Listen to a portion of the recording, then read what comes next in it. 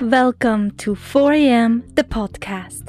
A podcast from me for you. Live, love, laugh, full blast. I am your host, Andrea. Thank you for tuning in.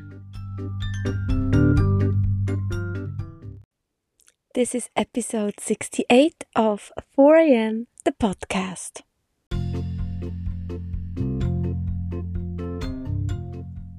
Flow with me from episode to episode, or jump around in whatever order you like. Do you enjoy?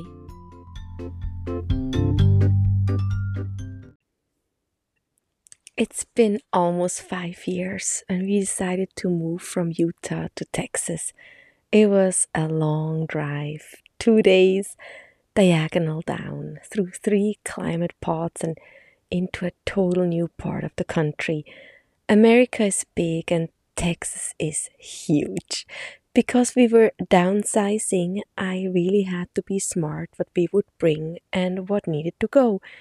The kids knew that they could keep certain personal belongings, but for sure, not all. We went through everything: clothes, shoes, toys, papers. They had their own little labeled boxes and had to make tough decisions. While they were at school, I often would dig a bit deeper.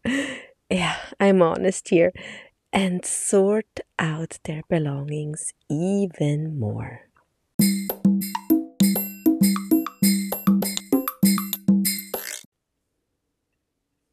We also told them that we would not bring them any bunk beds, and yes, those went fast on the yard sale sites. But they always had a place to rest at night, even when it was just a blow-up mattress. It was really no big deal. It was more the holding on the memories that belonged to certain furniture pieces. It was one of those days when I went through the girls' belongings and closets, opened drawers, and dug deep into corners, when I found out that I'm living with a hoarder.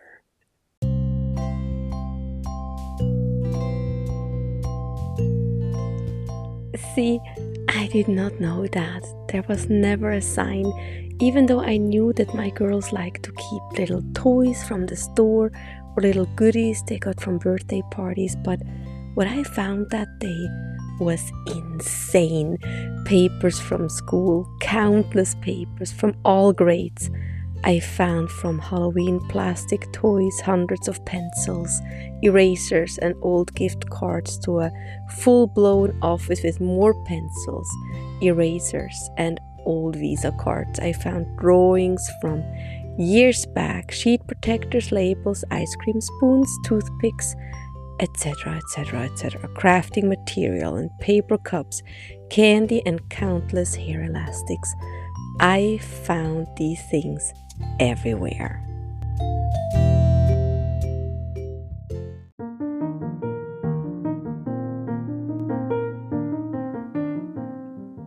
In that moment, I felt strongly to open every single drawer in my house, upstairs and downstairs, went on my knees in every closet, and there it was, the clear tracks of my little hoarder.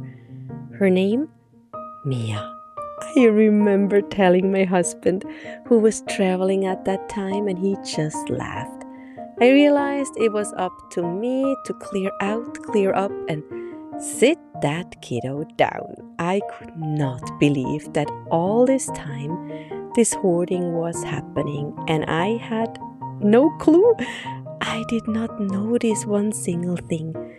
And here lays the problem. Hoarders really love their things, their million little things. But there was no way I would allow her to bring all that to our new home. So I had to set her down. I told her that I knew, and I saw a child starting to sweat, almost having a full-blown panic attack. And I took her hands and looked her in her eyes.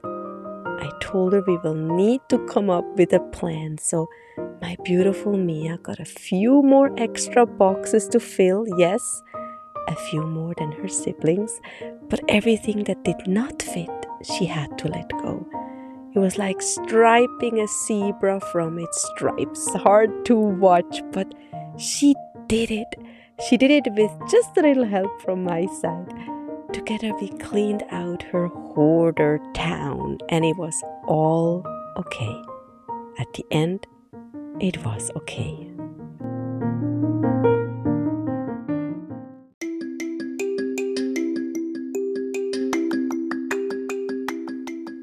And guess what? She never went back into her maniac behavior.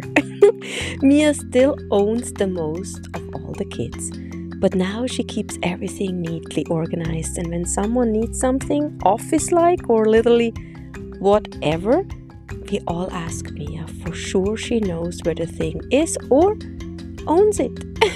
Somewhere in one of those boxes.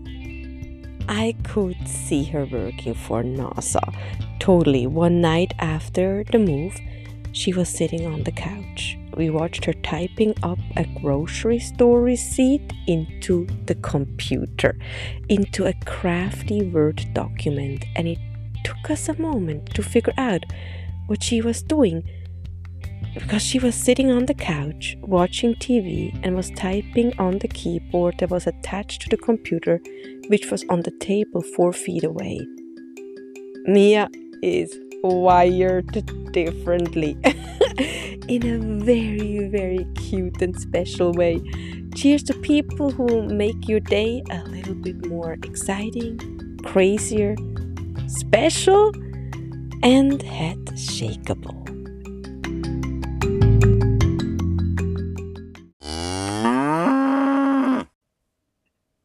Do you have a second for me? Like and share the podcast and write a crispy short review. Mwah! Thank you!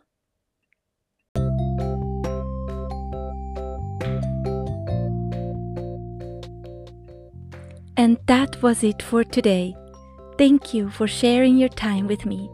4 a.m. because the sunrise is the miracle of the day. Podcast episodes are uploaded early in the week, so look for that orange 4 a.m. logo. You can listen to this podcast on several platforms, from Apple Podcasts to Stitcher, Spotify, Breaker Pocket Cast, Radio Public, etc., etc. Subscribe and follow me on Instagram and Facebook. Every episode is accompanied with visuals to make you smile even bigger. Let's keep in touch. 4 a.m. the podcast.